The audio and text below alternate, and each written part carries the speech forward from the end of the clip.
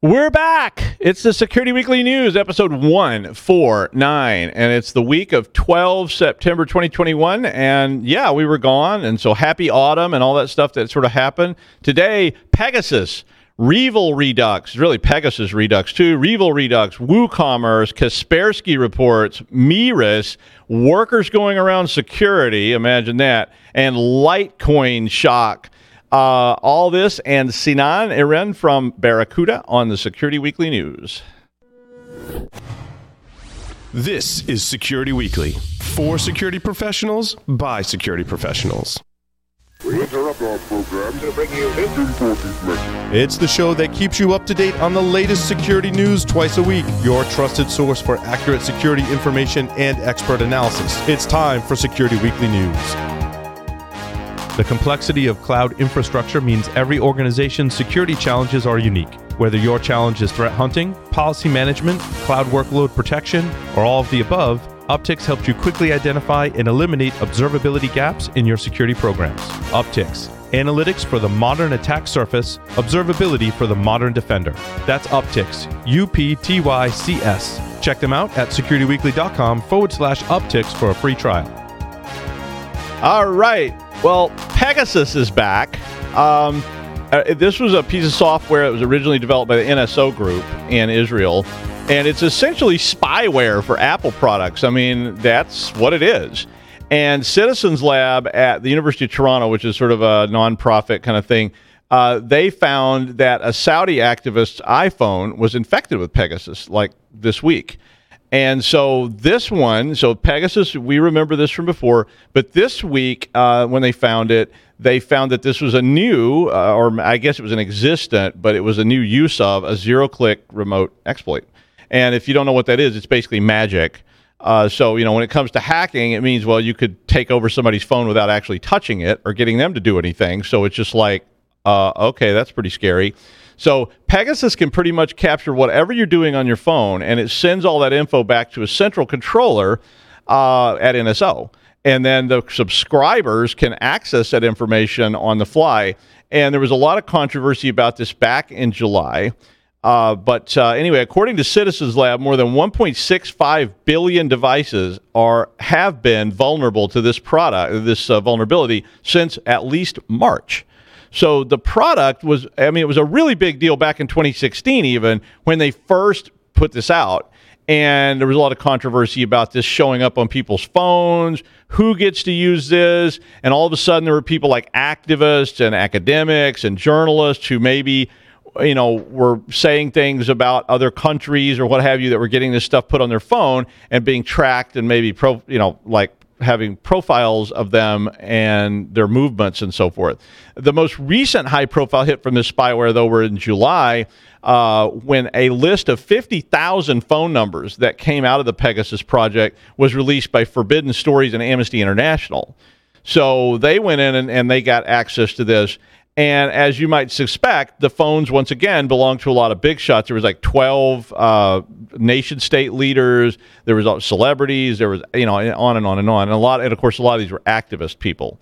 So NSO Group then came under fire for that. But they basically said they only sell this product to governments, police, and military. And I remember when I was talking about this story back in July saying, yeah, government, there's never any bad governments around. There's no chance the military would misuse it.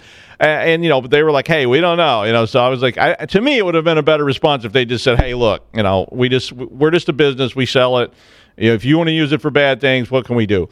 But anyway, this is the current vulnerability is an image processing tool that is in Apple products, and they've named it forced entry. So Apple patched this on Monday with an emergency patch issuance. And Citizens Lab said, you better update your phone right now. That's a quote. I'm actually going to run, and I wrote on here, I'm actually going to run the update when I get finished with this. And I already did that because I put this together. And I said, as soon as they finish, I'm going to run the update.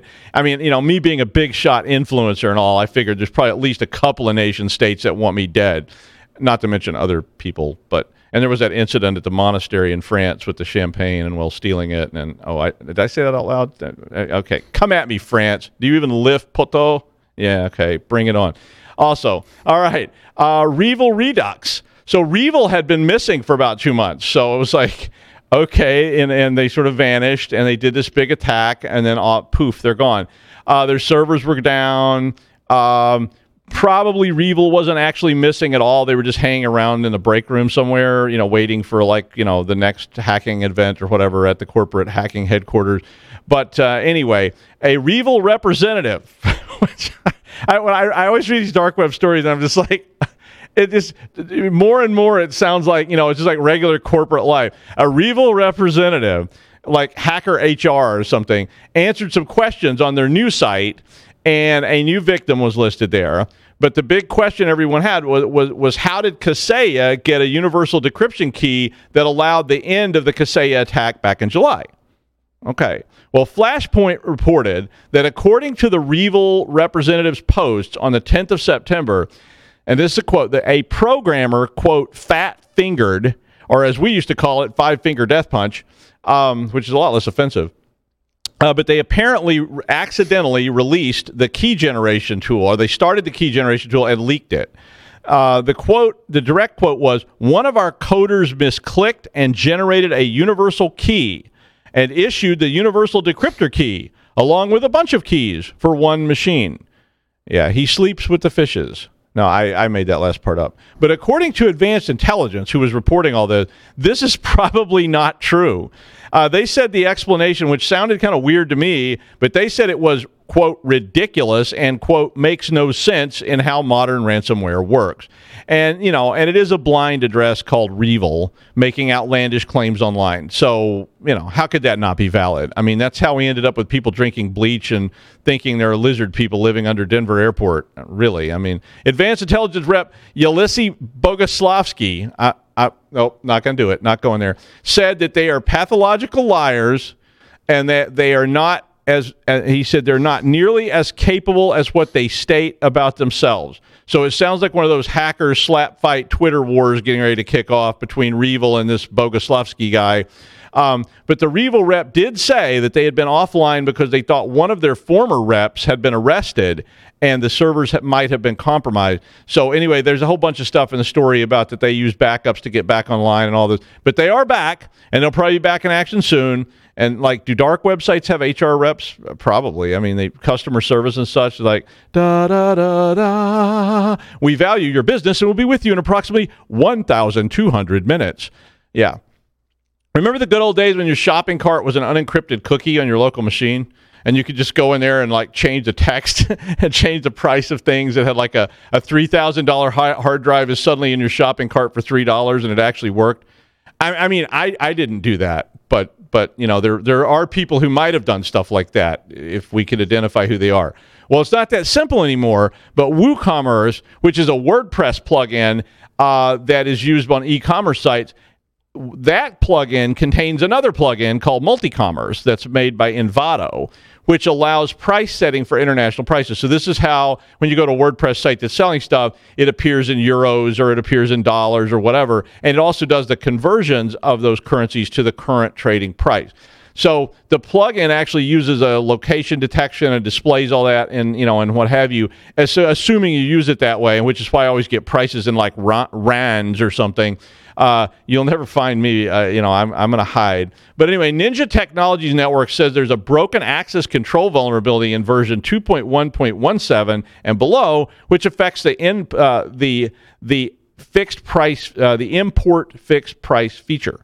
This is an AJAX function that lacks the capability to check this. Essentially, it doesn't check who put something in there, and as such, anyone can access it. So what you have to do, though, it's not as simple as that old cookie thing I was talking about.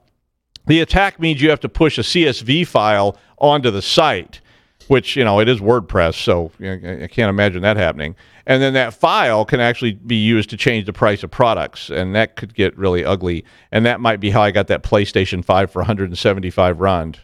Not that really happened either. A report for Kaspersky provided data from 2020 about security incidents that showed 63% of the incidents resulted from, wait for it, poor patching and password management practices. I mean, I fell out of my chair with shock when I saw that. I could not believe that there's people out there that don't patch and have poor password management. But, I've been saying that for a year and a half, so, you've been warned. But as you might expect, 0 days were a really small number on the chart, since it's a lot easier to credential stuff, brute force. You go guess good old Dragon Daddy 69's password is Dragon, and I couldn't spell Daenerys consistently, so just put Dragon in. Or use, a lot of times you could use old vulnerabilities too, as we've all seen. Brute force incidents rose from 13% of all the incidents reported in the study previously to 31.6% of the incidents in 2020. So apparently we're not only not doing better, we're actually doing worse. Unpatched exploits were the second largest category of attack, with all those older vulnerabilities before 2020 when they were collecting data being the most common ones. The most popular was CVE. Listen to this, CVE 2017 0144, which is the SMB remote code execution in Eternal Blue. Yep, no kidding. That was their most common patch exploitation. So patch up. Yeah, use MFA, get 8 hours of rest and exercise daily, in that order. No, really, do the patching first. You can exercise when you're dead, really. Yeah. Mirus is a botnet that targets a Latvian network equipment brand MikroTik. So far, the Mirus botnet has been estimated to contain around 200,000 bots, but there are more than 328,000 additional routers alone out in the world that are subject to this vulnerability. The current Mirus incarnation is a distributed denial of service engine, but it can be adapted quickly and easily to do other things. But right now, it's a distributed denial of service engine that it generates a lot of traffic. An attack that occurred recently that targeted Brian Krebs hit about 2 million requests per second. But one of the largest assaults ever, which has ever occurred, is accredited to Mirus, hit 21.8 million requests per second. And, so that's starting to sound kind of ominous. Now, you might expect it to just be the result of a 0 day, but nope, it's not. It's a patched vulnerability. Yep, and no one patched their routers. According to MikroTik, if you patched up and you reset your password, you probably are not infected. I know that the word probably in there, but you might be infected. Maybe you could be, but I don't know. But if you use these devices, there is some guidance for detecting Mirus on your device, and of course, you need to patch and reset your passwords. Now, 22 million requests per second, which makes my old UDP flooding tool running on an abandoned Dell Optiplex seem kind of slow. Not that I actually did that. It was just a fantasy. That's what those cannibal people always use as an excuse when they get arrested. They always say, oh, no, I wasn't really trying to arrange to eat someone on one of those boards. I was really just fantasizing about it, and that's why I was a member of humanfleshlovers.com. Yeah. A new study from HP focused on situations IT teams are facing trying to improve cybersecurity for remote workers.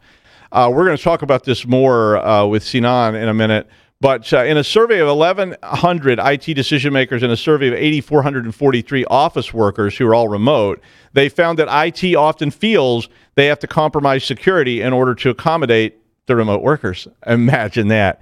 And that workers aged 24 and younger just flat out rejected cybersecurity measures and drove because they think the measures are clumsy and unimportant because, deadlines and such. 75% of the teams there said they were definitely sidelined in the interest of business continuity during the pandemic, and 91% of the teams said they felt pressured to compromising security in the interest of business practice. Over half of all the 24 and under workers said that cybersecurity was a hindrance, and 31% said they had bypassed corporate security to get their job done.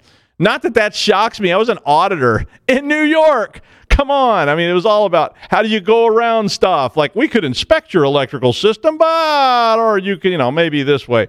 Anyway, Sinan Aaron is the VP of Zero Trust Security at Barracuda. And I thought we would talk about this story a bit because this is one of his particular interests, and it's one of the interests of that company. So I think we've all been sitting there trying to do something and just said, you know what? I'm just going to use the admin password just this once. So welcome, Sinan, and glad to have you here. Glad to be on the show, Doug. Thanks for having me. Yeah. So have you ever had that experience where you've been pressured to like, look, we'll fix it later. We just got to get this up and running by Friday. So just turn the rules off in the firewall. Pretty much every Thursday. Yeah, exactly. That's the way everybody is. I think there's nobody who's a developer or a security person who has not been pressured to say, just get the email back working. Okay, we'll worry about all that fancy schmancy hacker stuff later. So just get the email back up, whatever it takes. Just do it. Like, could you sign this saying that? No, just do it. Yeah, I mean, I saw it a lot as an auditor. Yeah. I mean, business continuity does trump security. That makes a ton of sense. There's nothing, I would say, new information in that. However, I do want to highlight that this attitude towards dunking on the millennials and the Gen Zs as being insensitive to security controls that business deploy, or they're going around finding bypasses. Well, maybe we should take a hard look back at the security tooling itself, right? Are we building technology that enables them, that actually empowers them, helps them to be more productive, helps them with actually IT-related workflows rather than, 15, 20-year-old methodology of getting roadblocks in front of them, right? So that perhaps, the cybersecurity ISVs need to look back instead of saying that the Gen Zs and the millennials are going around and, bypassing security controls. Maybe there's something wrong with the controls. Well, yeah, right? I mean, security is supposed to help, right? Not hinder. And I mean, we've all been there. I mean, I'm there every day. I have clients, and they're like, "I'm sorry, you can't have this file. You can't put this file." I mean, I'm like, it would be so much more efficient if I put this file on this other machine and didn't have this little tiny laptop. And they're like, "Oh, sorry, nope, can't do it." And then I admit I've been tempted.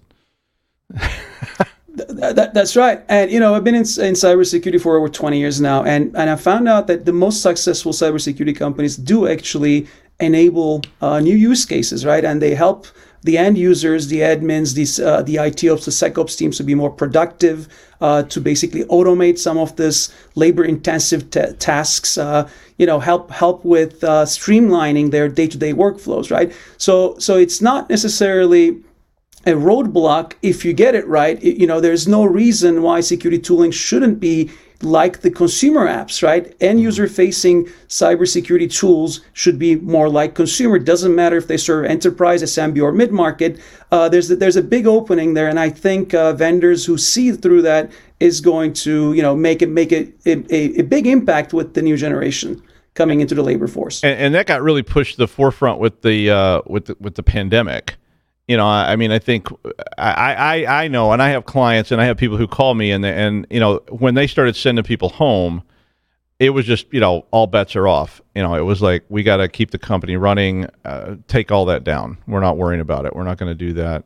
And I mean, I guess all that kind of leads us back to zero trust, right? I mean, that's really where the zero trust theory stuff starts to come in. Would you mind? I know that's one of your specialties. So would you mind just telling the listeners like a little bit about what is zero trust? I mean, I know some of you know what it is, but just for some people who don't. Sure. I mean, it is essentially at the very core is continuous authentication. Basically attesting to the end user's identity, but also continuous authorization, meaning, do you have explicit rights to access this part of application, the set of data? What it means is that if you're part of the HR group, well, you get to have access to the HR database. You can look up salaries, etc., right? If you're part of the finance, you get access to a certain, file share, right? So it is explicit access to whatever is granted to you. You're authorized, and then continuously verifying who you are. The best, I think, analogy I heard is basically gaining access to an airport terminal, right? The first thing they do is they check your identity. They attest that who you say you are, your identity, your ID card matches your plane ticket. The next thing is, of course, you need to get authorized. Okay, is your flight today? Are you on the right terminal in the right gate? Well, authorized, tick. Well, it doesn't stop there. There's one additional step is that they put your luggage and carry-on through the X-ray, and that's basically the what we refer to as the attribute-based access control. You basically check the device's security posture, whether it's a healthy device with the patches like you were talking about deployed, does it have disk encryption, does it have endpoint security, and then you'll grant access. So the same thing, you have your carry-on, it goes through the X-ray. Well, now you're actually assumed to be secure because we looked into you, therefore you can get access to your gate. So I think that's kind of the best analogy. Check the identity, authorize whether you have the right to be there, and then go through the X-ray machine to see if you're okay, if your posture stands, and then let them through. That is a really good analogy. I like it. So being older than you, I grew up in a world where I controlled everything. As a sysop, I was I was the iron fist in an iron glove, and with spikes, even like a really irony glove with lots of big spikes on it. And for us to do something like that was very simple because I controlled all my users. They were all in one place. They all went through one authentication process, and I controlled it. So I could delete them, I could block them, I could do all these things. But that's not really the way of today. So how do we get people to move from what is, I think, that's still that old mindset? So I think a lot of companies are still sitting there where I was 30 plus years ago with this, everything's right there in one central spot, and I've got my iron fist wrapped around it. But that's not really true. And when we sent everybody home, it became even less true than ever. So you've got all these threat vectors coming into your networks from all over the place, from the cloud, from local, from VPNs. How do we get to what you were just talking about? How do we get to a better place where companies would have something like that? Right. You basically controlled and operated a secure perimeter, like a corporate perimeter, and you were the benevolent dictator, right? You had the controls. You dictate how somebody's authenticated, authorized, what are the security criteria, what are the policies. But of course, now with everybody, distributed, decentralized applications, and public cloud becoming very dominant, but even more so SaaS applications becoming the main workhorse, you are losing that perimeter-centric controls, right? So the best approach that is in practice today and is growing, support is basically zero trust network access, right? Zero trust control. So essentially, at the core of it, you turn the perimeter notion upside down. There is no more perimeter. Everybody's distributed, everybody's decentralized. Even if they are inside the Office network, you still consider them to be untrusted, right? No matter where they are, they're untrusted, and hence going back to the earlier analogy of continuously authenticating them and continuously authorizing them and continuously looking into their security posture through telemetry collection before granting them access to a company crown jewel, a valuable application or a data set, right? So everybody's untrusted, there is no more perimeter, you get continuously authenticated, you get continuously authorized, you get continuously assessed for your security posture, then you gain access. I think that's the way you go around with the evolving world. Which sounds a lot like what we used to do. I like how you call me benevolent. I was not a benevolent dictator. I was a vicious, petty, whimsical dictator. But I mean that really is kind of getting back to that. It's just that perimeter that existed on the mainframe is now expanded to be the whole world. So it's really the same problem. I mean, so where do you see that evolving? I mean, how obviously people aren't doing that. I mean, the pandemic, I think, put a big stumbling block in a lot of security measures that were coming about, but it also drove a lot of stuff forward. Where do you think that goes in the future? I mean, is that going to become a standard or a rule? I think so. What I see is the most transformational change, of course, besides migrating to public cloud, is going to be around building an identity fabric to basically enable access. And what I mean by that is we talk about identity in the context of users, but there's a lot of other components to this equation, right? We have IoTs, we have applications, we have devices, right? Endpoints. So I think identity is going to become ubiquitous across all these components.